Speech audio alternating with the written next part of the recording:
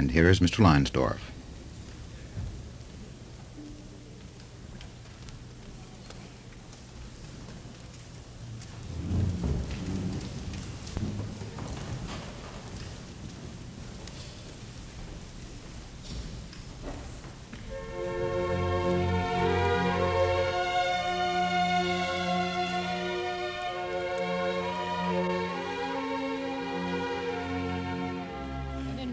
Something very terrible was happening.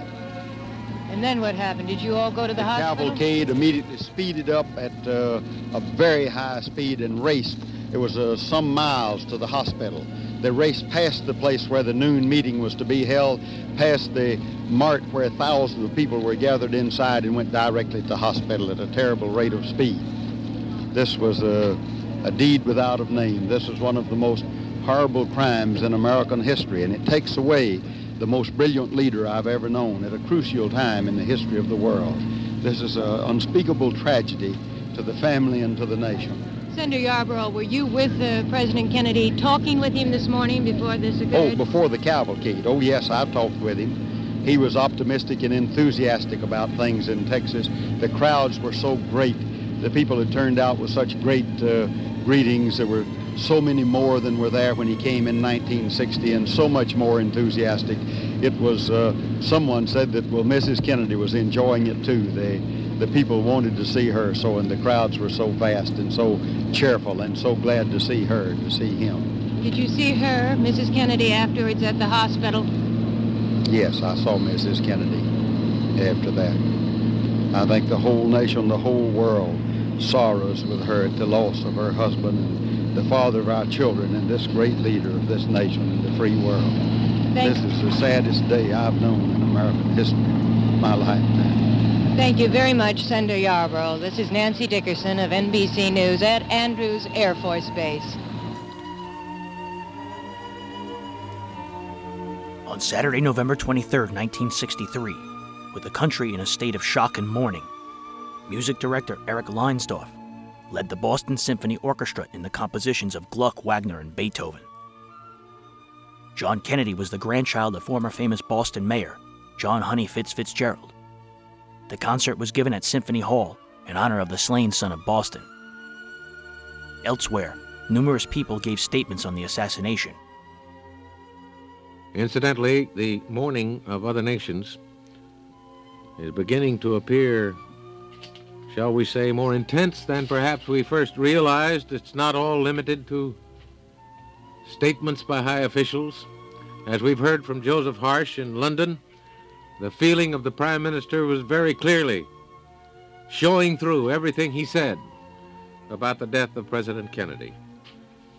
For a surprising reaction, we take you now to Wells-Hengen in Bonn, Germany. How are you, Morgan? How are you, Wells? Pretty good. What have you got to report this time? Well, the West German Chancellor, Ludwig Erhard, has come back from his talks in Paris. He got off the train here in Bonn and was visibly shaken by the news which he'd received by radio telephone on the special train that brought him back. He went directly from the railway station to the radio studio here in Bonn, where he made a very emotional short tribute to the president and said that the German people would now stand at the side of the American people. Erhard has also indicated, not directly but through his foreign minister, Gerhard Schröder, that he will be coming to the States for the funeral. As you know, Erhard had been scheduled to leave on Sunday night for talks with Mr. Kennedy on Monday and Tuesday in Washington. Of course, that is no longer possible, but he will be coming for the funeral, although he doesn't know when that will be or when he'll be leaving. Well, that is a most touching development. I think Americans in recent months, have not been prepared for an emotional outpouring of a friendly nature from other people, and I am sure that perhaps, or do you think that the Chancellor has that in mind when he has decided to come here? Yes, I think he does. I think he felt himself very close to the president, even though they didn't know each other intimately. They had met several times. Most recently, when Mr. Kennedy was here in Germany, he made his triumphal official visit at the end of June, and a speech that is now enshrined in history in Berlin, in which he said, "I am a Berliner," and that, of course, the memory of that visit is still very fresh with people here, and Berliners particularly have been shaken by the news tonight.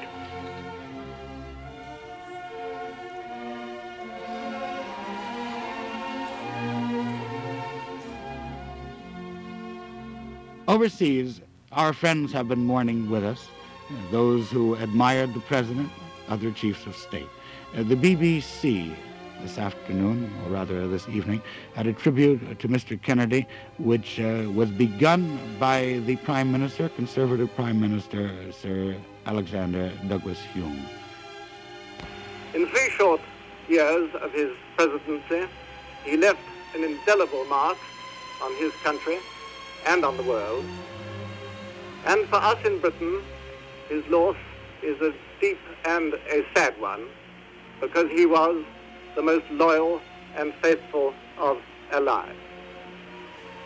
Tonight, I fear, there is no comfort that I can bring to the American people, nor indeed to ourselves, nor indeed to men anywhere who care for tolerance and liberty and justice and peace, unless it be this, that this dreadful deed should shock us all to dedicate ourselves anew to those things which he liked, which he loved, and for which he worked during his life. And if we can help to bring to men the liberty, justice, and peace for which he did so much, then we shall be doing something to serve the causes in the service of which he himself died. Now, waiting in our Manchester studio is Mr. Harold Wilson, the leader of the opposition.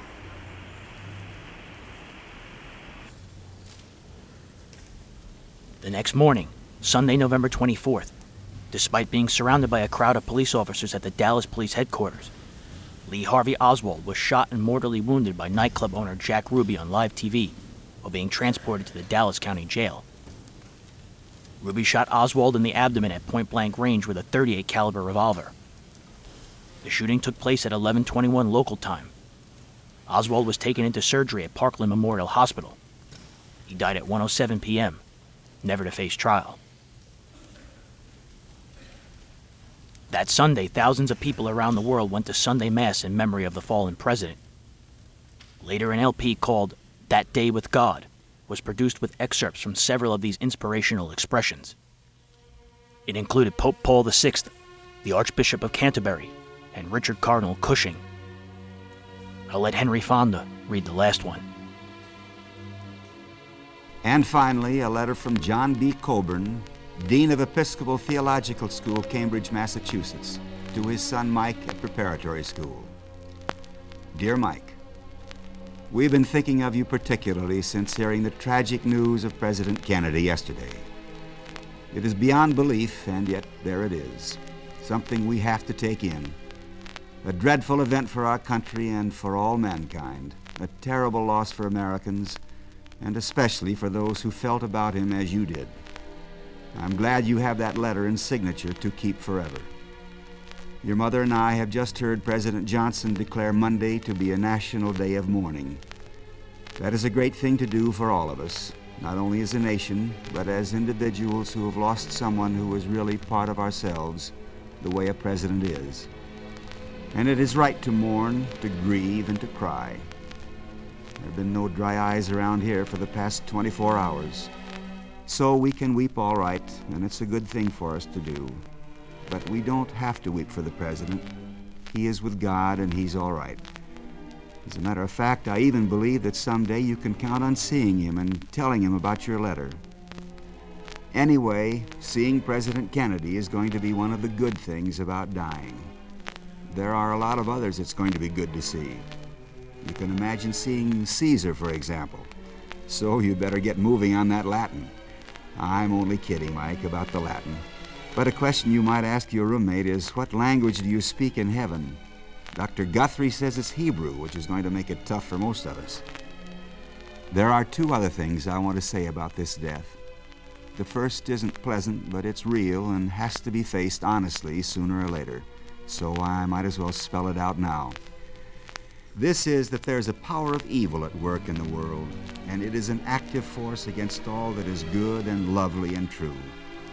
You see it when some evil man in an office building kills a president, or when death comes to some innocent baby, or when I lost my temper and knocked you on top of the head, or when I booted Tom in the seat of the pants, or when people suffer pain the way Professor Batten did, or when some fellows are lonely all the time and nobody accepts them or is nice to them, or when wars break out, or when white people slam doors in the face of Negroes, or when big kids tease and beat up little kids. There's something going on which is evil in the world, and it's got a lot of power.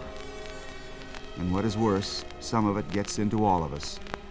We can't just separate people into the good guys and the bad guys. There's something of both good and bad in all men, including nice people like you and me. And it is this mixture which makes life and its different battles so complicated. Now, the other thing I want to say is that this power of evil, strong as it is at times, and apparent victor every once in a while, as when the president is shot, this power of evil does not have the last word. Love does. Decency does. Truth does. Honor does. Not cheating on an examination does. Giving your life for your country in time of war does. Keeping your temper does. Keeping your word even when it's to your advantage not to does. In one word, God is more powerful than everything said against him. And I'm using the word God now in the biggest sense possible, as that force in the universe which is responsible for all creation, which undergirds all man's discoveries and which calls us all to a life of nobility, or honesty, if a less fancy word is better, and service. And if I had to add it all up, I'd say that this is the life which was in Jesus of Nazareth. Stick around him, try to live with his spirit. Ask God for his help by praying, and gradually all the disjointed bits of life begin to fall into place. Friendship is more fundamental than loneliness, life than death, and love than hate, because all of this is the character of God.